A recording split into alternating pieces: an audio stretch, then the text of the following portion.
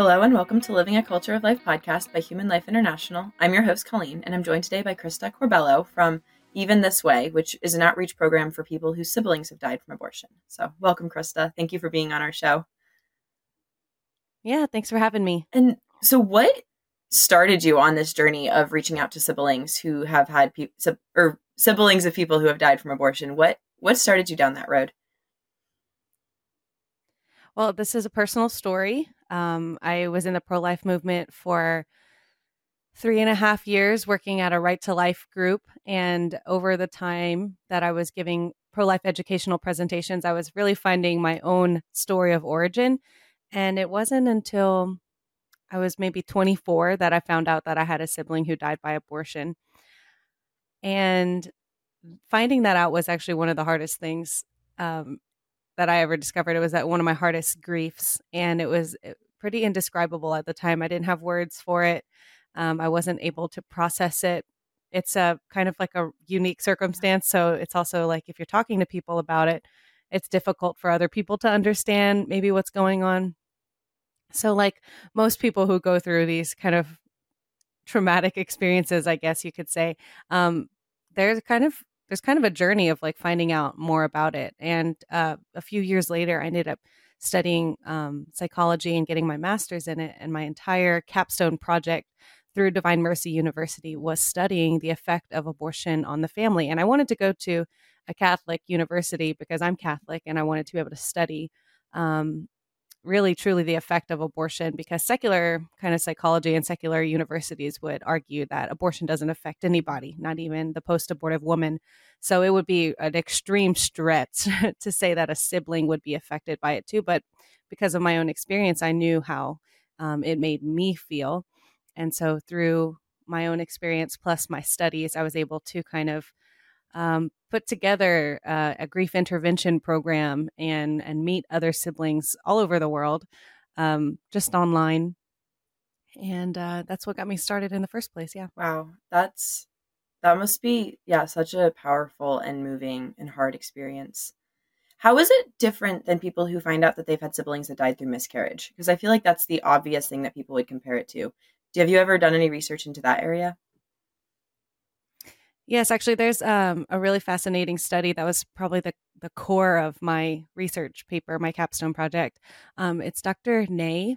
I think it's from UBC in Canada, and it was around 2010 that he was studying the impact of pregnancy loss, different types of pregnancy loss on surviving siblings, is what I call us, people whose siblings preceded in death by abortion. And he found there was a significant difference, actually, like statistically significant difference between those who had a sibling who died by abortion and those who died by miscarriage. And he kind of illustrates it with an anecdote, which I usually share whenever I give my presentations. The anecdote goes like this. There's a family on a beachside, cliffside, beautiful sunset, family of 4, 2 parents and 2 kids. And a miscarriage is like one child falls off the cliffside and dies by accident. And the surviving child is kind of able to cope with life and feel sad for their sibling. Of course, there's a sadness and a grief, and not to negate that at all. However, there's an ability to move forward with life because they know that it was an accident. Whereas in the case of abortion, that cliffside family picturesque image is more like the parents kind of whisper behind the kid's back, which one should we keep? We can only afford one. And they push one of the children off the cliffside. And so the surviving child can kind of, like, even if they didn't witness it, they hear it and they know it. Something innately, they know that it was not an accident, that it was on purpose. And so there's these feelings of distrust. There can be feelings of, fear and survivor's guilt and more difficulty to move. I don't think it's impossible. Dr. Ney kind of says that it seems like it's impossible for siblings to move on. I can't believe that as a Catholic. But it does seem that it's much harder for sibling survivors of abortion to move forward and find meaningful relationships or having meaning in their lives, just because because of the intentionality that's behind it. So there is a significant difference. Although when I give my presentations, there's a lot of people who I find that they become more pro life when they think about it in the terms of miscarriage. Like I know women who've told me I wasn't even that pro life until I had a miscarriage. Mm. And people whose siblings died by miscarriage, they kind of say the same thing like, oh, you talking about your sibling in such concrete ways makes me realize that, oh, I really did lose a sibling. And that I feel like I have a loss of someone that I could have known and loved, and like someone who would have looked at like me or had hobbies like me. Um, so I don't negate that kind of experience or even the like kind of intellectual or emotional connection that people have to the experience either. Oh yeah, definitely not at all. It's still a loss of a person. It's just I was just wondering how it is different because I think that like you were saying in the secular world where people say abortion doesn't affect anybody, that would be how they'd rationalize it by saying, "Oh, it's just like a miscarriage," if they even go down that road at all. What are some of the ways that you've found that losing a sibling from abortion impacts the surviving sibling? Because you said you did your whole research project on this. So, what are some things that you found? So, firstly, there's like a lot of theoretical models, that I put together, and I was actually just rereading my paper before this podcast just to jog my memory on it all, because I graduated a couple years ago. But one of the interesting ones to me was the survivor's guilt, and the link to like generational trauma. So, um, what I said earlier about survivor's guilt, this like feeling of, why did I survive? Why didn't my siblings survive? Especially in my story, both me and my sibling were born of immigrant parents, and my mom chose life, and her mom or his mom did not choose life, and that was a difficult thing. But then, like coupled with PTSD like symptom, it can't quite be PTSD because oftentimes, like when you think of PTSD, it's like it's a moment Mhm. event, right? That you kind of flash back to, that you have dreams about, that there's images or sounds that kind of come to mind regarding this instant. And that's the thing that it kind of, it almost grounds the experience. There's like a one time event or, maybe several times events, but there's pictures and there's, sounds. Um, Regarding the sibling loss to abortion, Dr. Ney found that it was more like a gradual process because for me, I think I understand what he means by it because I didn't meet my biological father until I was 22 and, later found out that he had an abortion with a woman after my mom. Um, my experience of gradual grief or this kind of PTSD like experience there wasn't a moment. It was like a timeline continuum of like things unfolding over time. And a lot of sibling survivors, they have this kind of innate knowing. They can have dreams, but it might not be like dreams that you think of with PTSD where it's like there's a moment you're flashing back to. It's more like these kind of uh, uh, metaphoric dreams. And let me see if I can remember an example of someone that I've spoken with before. Um, yeah, I know someone who had a dream that they were playing in a sandbox with some children, and they just had this feeling like, oh my gosh, these are my siblings. And then the sandbox just kind of like quicksand and like took the other three children in the sandbox, and they kind of went to their mom and they're like, mom, this is such a crazy dream. I just had this dream about these kids that I knew were my siblings, but they died. And they found out that day when they shared that dream with their mom that their mom had three Um, abortions. And so there's just this weird, like innate knowledge sometimes for siblings. Or another girl that I know, she used to count her family members. Like anytime they'd go on trips, she would just count, count, count, count, count. And she like knew in her mind, this is like everyone, okay, everyone's here. But she always felt this feeling of, um, someone's missing.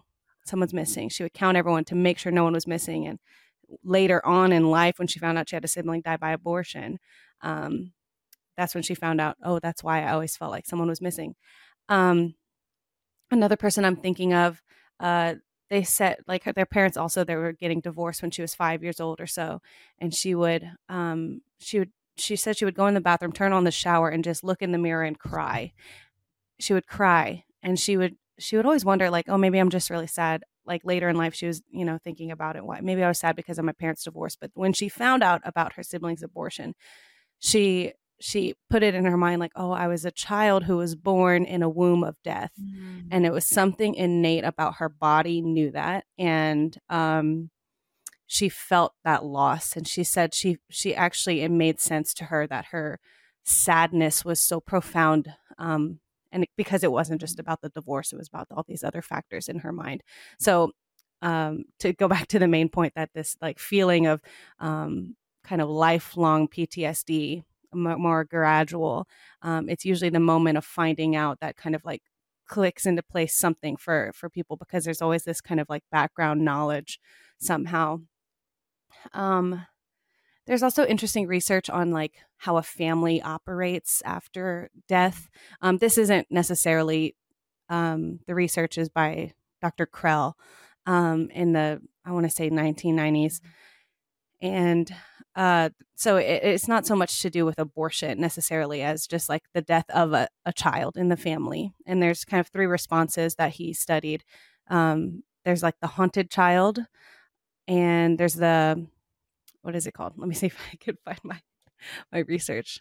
Um, Haunted child, meaning they they kind of feel like the ghost of their sibling, Mm.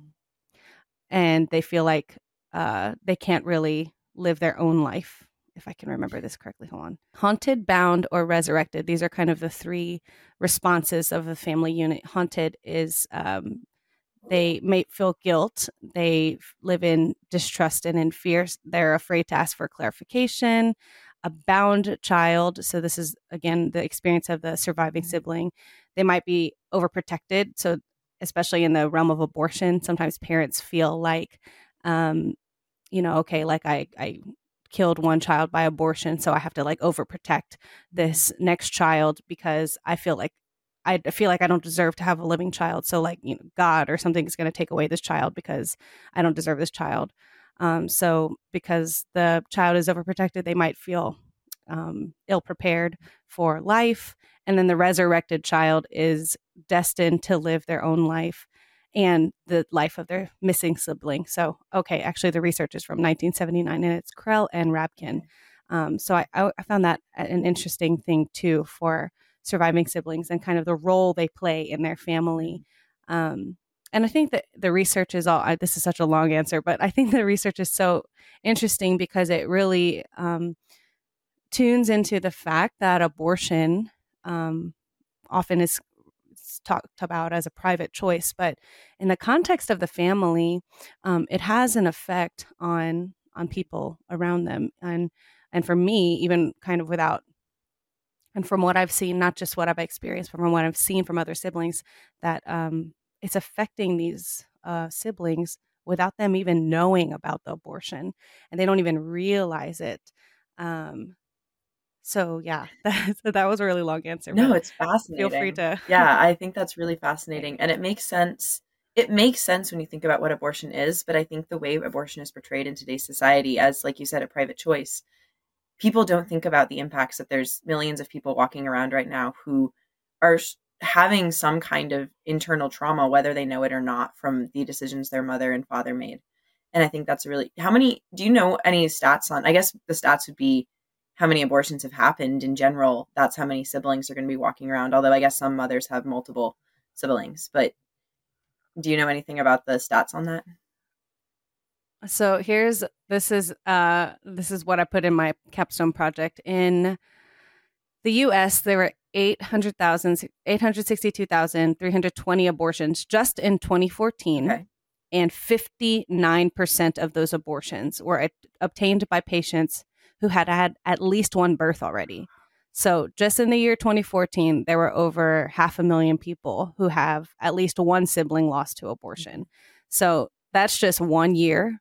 And in the United States, I think you could argue there are millions. I think I used that year because had um, they had the stat of how many have you had births Mhm. before this abortion. So that's, I think it's, if you're estimating 59% of abortions on people who've already had births, that's a pretty high number because I think in the US, the abortions were in the millions every year in the 90s, and pretty close to that every year afterwards. So I think we're maybe around 60 million abortions since 1973. I don't know what 59% of that is, but I mean, I think it's arguable to say that the number is pretty Yeah. large. And that doesn't even include women that go on to have a child later who then, like you said, the womb of death, where their mother has already had an abortion and they go on to have a child later. That's going to increase that number and make it more than 59%.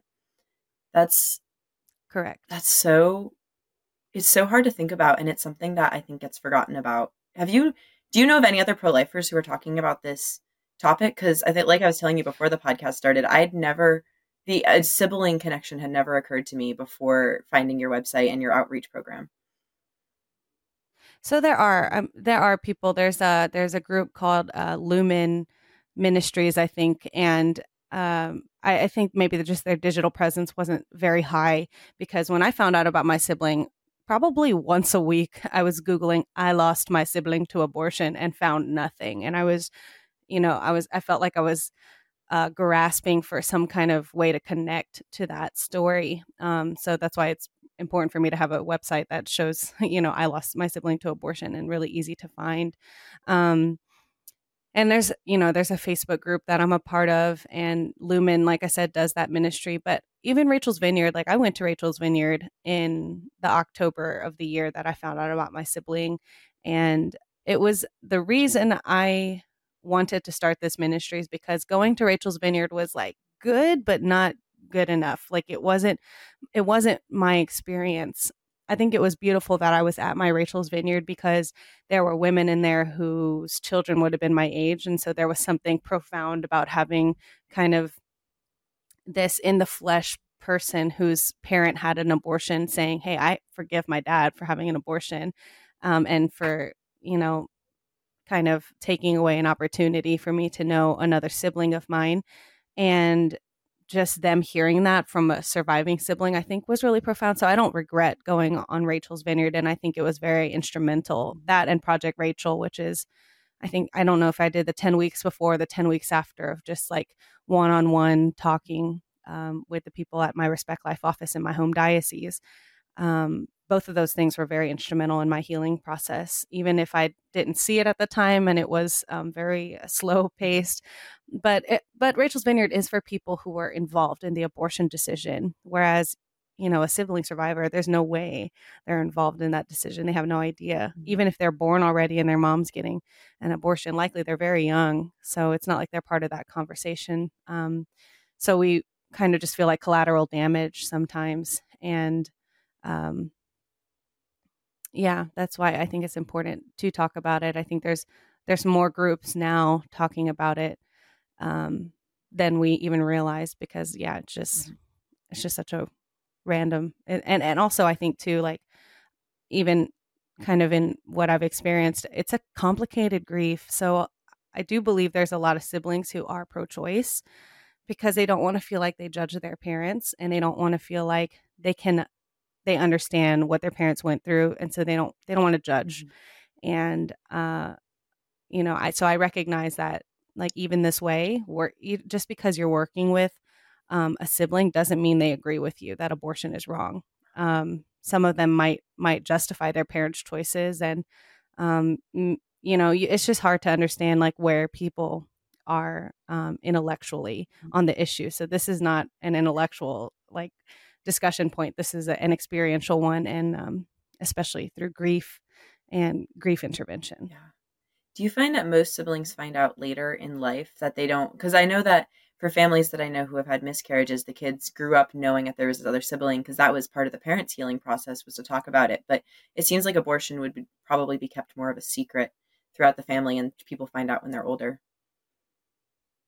Yeah, I think sometimes even just the finding out process can be really, really difficult. It's not just the information, but how they find out. Because sometimes they find it from like a talkative aunt or uncle or grandma or something, or relative, or they just kind of hear it through the grapevine, or they like hear someone talking at Christmas. And so sometimes you just feel like you're like Scooby Doo, like getting all these little clues, and you're trying to put together some some results, and you're trying to understand what's going on. So yeah, I do think most of the people I know who are sibling survivors did find out when they were older. But like I said too, like there was something deep down that some of them kind of felt like they always Mhm. knew, and it had a word for it. Like once they found out, it was like, okay, I this is something that I've always known, and now you're confirming it for me. Um, yeah, I don't know. There's something just very strange about this eternal knowing, and then finding out in your 20s or something sometimes. Yeah. Is there something healing about finding out that there's a reason for this feeling of emptiness or loss that you've been experiencing your whole life? Yeah, I do find, especially when you like connect with people, like when I started on my journey, there was someone who found out they had not one but multiple siblings who died by abortion, and I would say he was like a year or less than a year ahead of me, kind of in that journey. Like we had both found out within the year of each other, and he was doing Rachel's Vineyard and Project Rachel, but he was doing it with his mom who had abortions, and so their healing process was very much together. Um, and I remember him telling me like he named his sibling, he would write letters to his sibling, he felt his sibling's presence and like prayerful intercession. And at the time, I just remember thinking, that is weird. That is so crazy. What are you talking about? You named your sibling. And I just remember thinking, this is so weird. This is not even real. And it wasn't until my own Rachel's Vineyard, I had this pretty powerful prayer experience where they invited us to close our eyes and envision the baby who died by abortion. And I envisioned my sibling just in a field, like in all white and running around, playful, sunny, blue skies. And it's a Christian retreat, so like with Jesus, and it was just this very like this moment of like Jesus being with the little children, and it was really powerful for me to see that. I named my sibling, and yeah, and at that retreat too, one thing that I did was I had this song that I wrote for my grandma when she was dying. She was in ICU when she was dying, Mhm. and she got to hear like a really underdeveloped version of it. But it was a song of loss and grief, and it was a song of love. Like it was my declaration of love to her, and I played it at her funeral, and that was like a really um, yeah, powerful experience just in my just in my grief process as an artist and as a songwriter. It was something that, you know, that's a way that I grieve. That's a way that I am able to process what I'm going through. Like the research was a big part of it for me, but this song, I go back to when there's loss in my life, and so I just remember going back to it, going on that Rachel's Vineyard retreat, bringing my guitar and like finding a quiet spot in the field or whatever, and just kind of singing it to my sibling. And then I sang it. They did a memorial service at the end of the retreat, and I sang it there too. And I just remember, like, I remember it was very hard for me to sing that song, but yeah, oftentimes like just this joint grief. Mhm. But there's like to me, there's a meaningfulness of, um, like not just sitting there, not grieving it just with people, but like making something out of it. And that's how you can kind of reinvest in life again. And I think that's like an important part of the grief process um, is being able to like move forward with it in some way. And yeah, it's just a path of, and it's a painful path. Mine lasted for, yeah, over a year. I was like depressed, and my friends were saying like, I can't remember the last time you laughed, like, and I wasn't really fully invested in life. It was difficult to go to outings and socials, and I'm a big social butterfly kind of person, and to not be like that for so long. And then um yeah, there's just many parts of the grieving process and the unfolding and the unraveling of that. Grief is so real. And like you were saying, it's so like having things like art and songs and or poems or some way to work through the emotions is so incredibly important. So do you run healing retreats for siblings? Is that what your ministry does right now? What do you how do you actually connect with siblings and help them through this process? I haven't done a Okay. retreat yet. It's yeah, it's not, I've not had like that many people at Mhm. once. It's usually just someone finds the website, we email back and forth. Sometimes we talk on the phone. It's been a lot of just kind of like soft ministry. I mean, I've developed this like 2 weekend retreat just based on different kinds of grief interventions from my research, but I've never implemented it in the way that I wrote kind of the retreat. Um, it's just really been a slow process of people hearing my story. Sometimes people like friends and family know my story, and then they meet someone from work or someone from the pro-life movement or at the National Rights to Life Convention.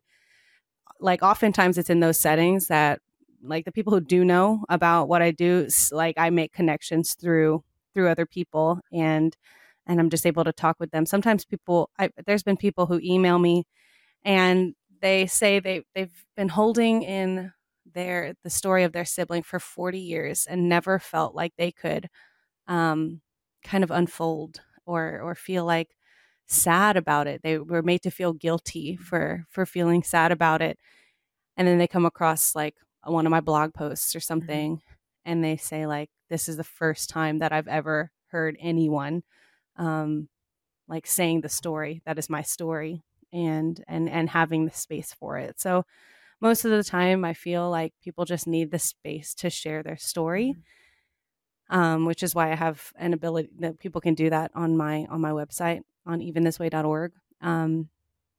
And then at the beginning, like right before I finished my master's program, I put together a little panel of siblings, and I was presenting my research and then asking the siblings to kind of um, give their input if that was something they experienced also. And I mean, sometimes, it's research. So they can say, yes, I relate to that. No, I don't relate to that. But, it, you know, Mhm.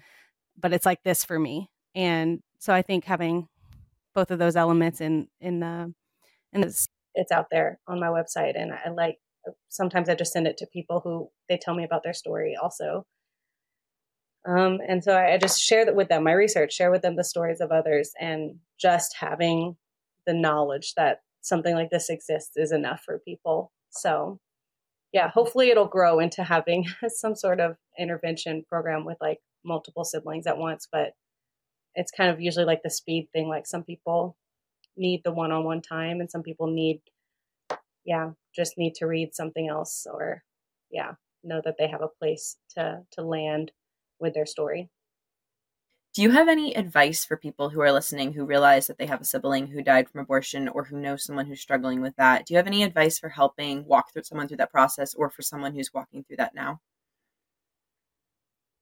So I actually have the First Steps in Healing brochure that I made on my website. It's on the homepage, just at the bottom, and you can go to where it says like, "I want the first steps in healing," and it'll email it to you immediately.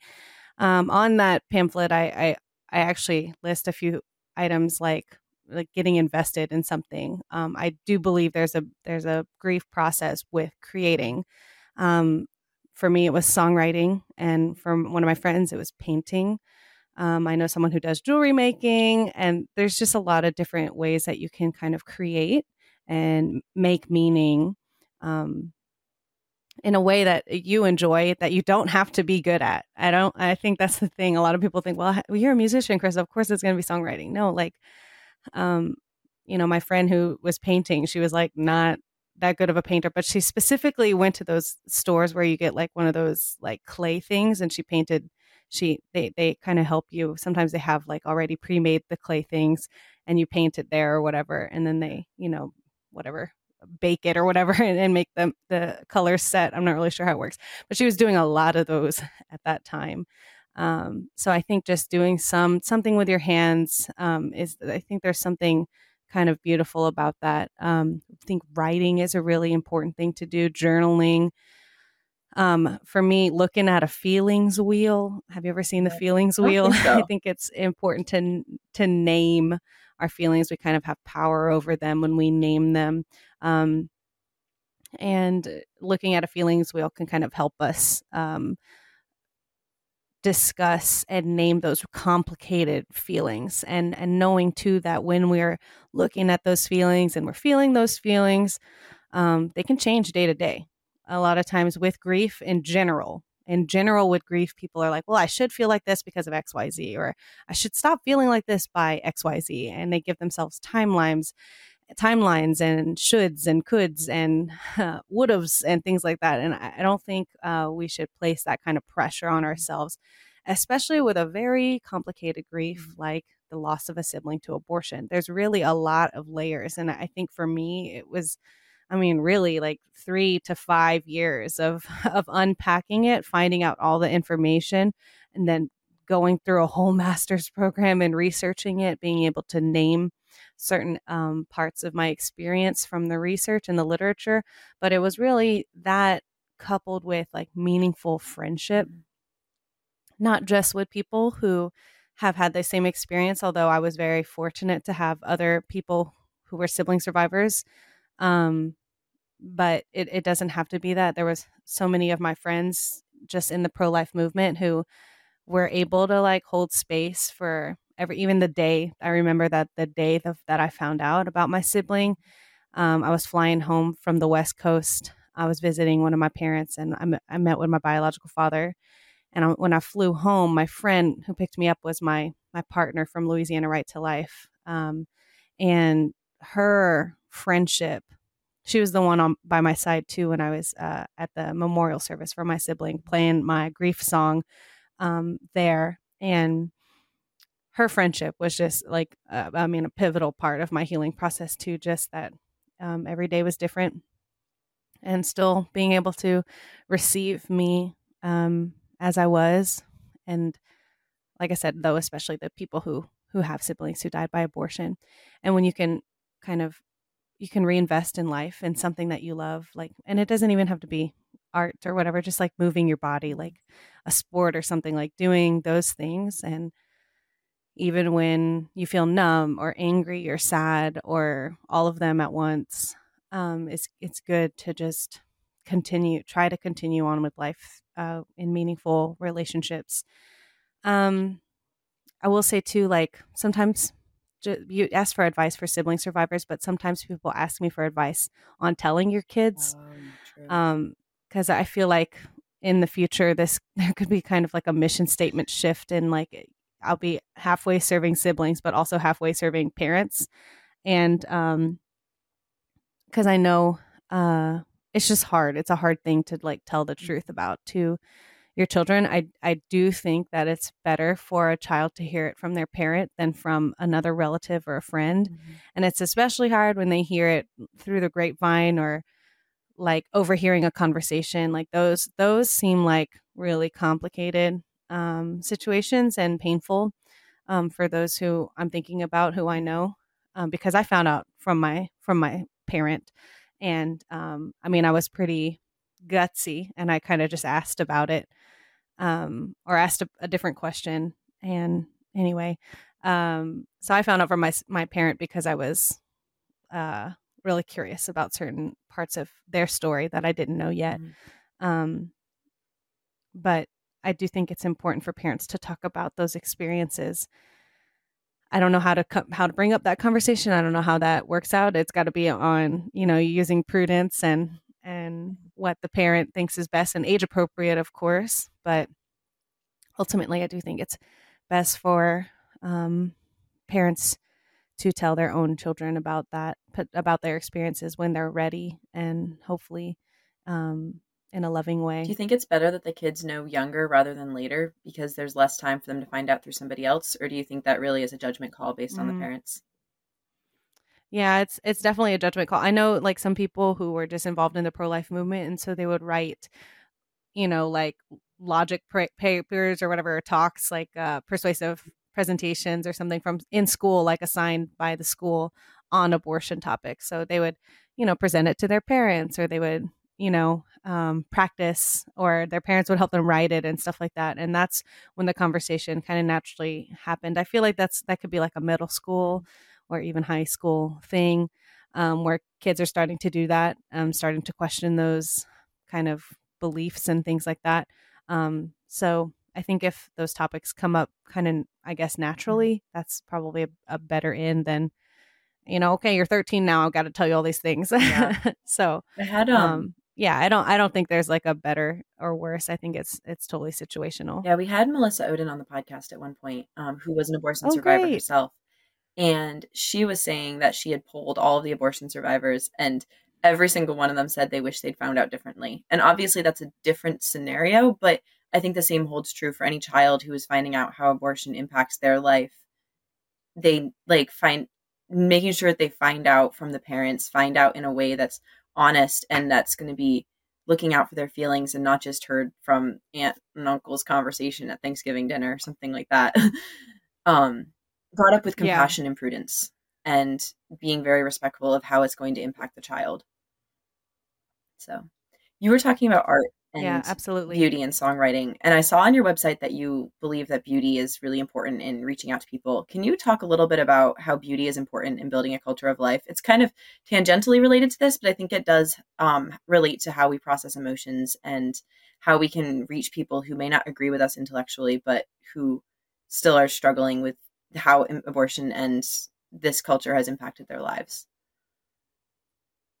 Yeah, I think there's like a transcendent quality of beauty, right? Like out of the other ones, beauty, truth, goodness, and unity, or like beauty is so universal, and it can speak across age groups and religions and um, other demographics, I guess. But I know for me, I'm an artist, so I know it's something that's kind of like I easily relate to, but even not in a like expression or self expression way. Um, like just good graphics. Like I think my my first encounter with what my friend Alex and I coined as the term beautility, like effective beauty, um, is like through literature that we were handing out on the sidewalk when we would do sidewalk counseling. A beautiful image and a cohesive yet concise kind of pamphlet or like a trifold thing that you're given to someone who is abortion vulnerable Mhm. can I mean it really is a matter of life and death. Like, do I think that a white piece of paper with black text and Times New Roman could be effective? Sure, I do think that it could be effective. I'm not saying that it's totally 100% ineffective, but we are a visual people for the most. I mean, we see like over 3,000 advertisements every single day. I mean, we're just it's a barrage of things that we see all of the time. So yeah, I guess to me, like beauty is important because it has the ability to share a message in a universal way. And so when I'm thinking of someone like who's abortion vulnerable on the sidewalk, I want to give them as much information as possible and let them know that what the resources that I want to offer them are helpful. And an easy way to do that is for it to be pretty. Because if it's not beautiful, they could throw it away. The next trash can they stand by. So just, I mean, that's also kind of a marketing perspective too. That's my first degree is in PR. So I just think there is an element of beauty that is just in the spreading of the message. But I think too, like as a pro life activist and as someone who does this kind of outreach and ministry to sibling survivors, like there is a beauty to the way that you live and the way that you share the story. It's not just about the literature or the website or your social media. There's a beauty to the way that you share this message. And if it's not a message of compassion, it has to be a message of truth. Like there can be, um, you know, kind of there's a spectrum of like truth and love, right? And you don't want to have one without the other. Like there has to be kind of a cohesive and an integrated way of communicating the very truthful message that abortion is wrong, but it has to be done in a very compassionate way because for a lot of people, myself included, abortion has affected the people's lives. Okay, and oftentimes it's very traumatic and painful. You have no idea what people have experienced with abortion, and it's permeated our society in a very profound way. It's permeated the family in a profound way. And if we're talking about the truth that abortion takes the human life, and we're using it like a weapon, if we're using the truth like a weapon to prove people wrong, it's not a very winsome way to talk about the issue. I think, um, like I said, there's the beauty element of the things that we're handing out and the things that share our message, but there's a beauty in conversation too. There's a beauty in the way we live our lives that show that we want to protect life, that we want to help families and young children, and after they're born, and all stages of life. I think the way that you treat is in itself a beauty and a witness to what pro-life is, and you have to embody it, kind of like really truly incarnationally. Like, you have to embody a pro-life message in a beautiful way that is attractive, so that it can spread and it can perpetuate. um, so I think there's many elements of what I mean by that on my website with beauty. um, yeah, so like I would say the three things that when I think of beauty in what I've in the ministry that I do, and just in as a pro-life activist, it's like beauty in grief processing, like the art element of doing grief, beauty in literature and digital presence and sharing the message, but most of all the beauty of your own life, and truly seeing and having a sense of wonder for the people that you serve. For me, sibling survivors ultimately. But you serve pregnant and parenting women and families, and you have to find a sense of wonder in that, and find a sense of wonder in life that is worthy of being protected and defended, and that is, it catches fire. It just is so, it's so, it can illuminate and it can educate and it can activate. I think beauty too really touches people's emotions. And if abortion was just an intellectual argument, it never would have become a thing. Like, if you can point out life begins at conception and it's all intellectual, people will understand that. But the reason that abortion's taken root is because people are struggling with hard situations. They're in crisis pregnancies. They're going through something where their emotions, in a sense, are overriding what they might know to be true, or they don't want to admit that they know to be true. And so Mm-hmm. it's so important as pro-lifers not to just attack on the intellectual side, even though it is important to educate people, because a lot of times it's changing hearts and minds. But we need to make sure that we're also Mm-hmm. using beauty as a way to touch people's hearts and reach people. And for people that have gone through something traumatic, being able to help them work through that in a way that's very respectful and compassionate of their emotions, but at the same time, not denying truth. Yeah, I like what you said. Like it touches on the emotional element of it, which of course it is, and we're human, so we all have Right. emotions. Although some people try to deny that. There, Rehumanize International does a an annual or maybe biannual now, pro life arts contest. So I think it's really cool the way that they um, kind of invite especially artists to share pro-life messages through their art. So there's, several different categories, and you can see probably on their Create Encounter website. Maybe it's, I don't know if it's createencounter.com or rehumanize.com/create encounter or something like that. But they have a lot of beautiful art, and it's really just a way to testify and to share the message in a new way. Sometimes, like one of my friends, Claire, she's all kind of artist, but she painted my friend when she was pregnant. My friend Alex, who I mentioned earlier, when she was pregnant, she just kind of like painted this beautiful painting on her belly, and she kind of just looked like a, I don't know, ethereal like pregnant fairy or something, but it was very beautiful. It was one of my favorite ones of that year. And yeah, I think it's good to see pro-life art and art that affirms Yes. life. Yeah, and I think it's just such a part of that culture of life is using art to reach people and really illuminate the world. Like, art beauty is so important. That's why I wanted to bring it up, because it's something I'm so passionate about, of just using beauty and really being able to work through hard things through something beautiful, be that literature or art or every type of art, songwriting. So, yeah, is there anything else you'd like to Yep, short stories and poems. Yeah, I think they do short stories and poems too. So I would check out Create Encounter from Rehumanize Yeah. International. Is there anything else you'd like to share with our listeners today before we wrap up the episode? No, I think it was pretty comprehensive. You had a lot of good questions Oh, for me. Thanks, thank you. Thank Colleen. you for being on, and thank you for sharing your story and everything that you've been doing. It's so important. And I'll link your website down in the description so people can check that out and share it with people that they might know who are struggling with this. So, thank you. Thank you again, Thank you. Colleen. And to all of our listeners, please like, subscribe, leave us a 5-star review. Check out the ebooks that we're going to put on the end screen, and keep on living the culture of life. God bless.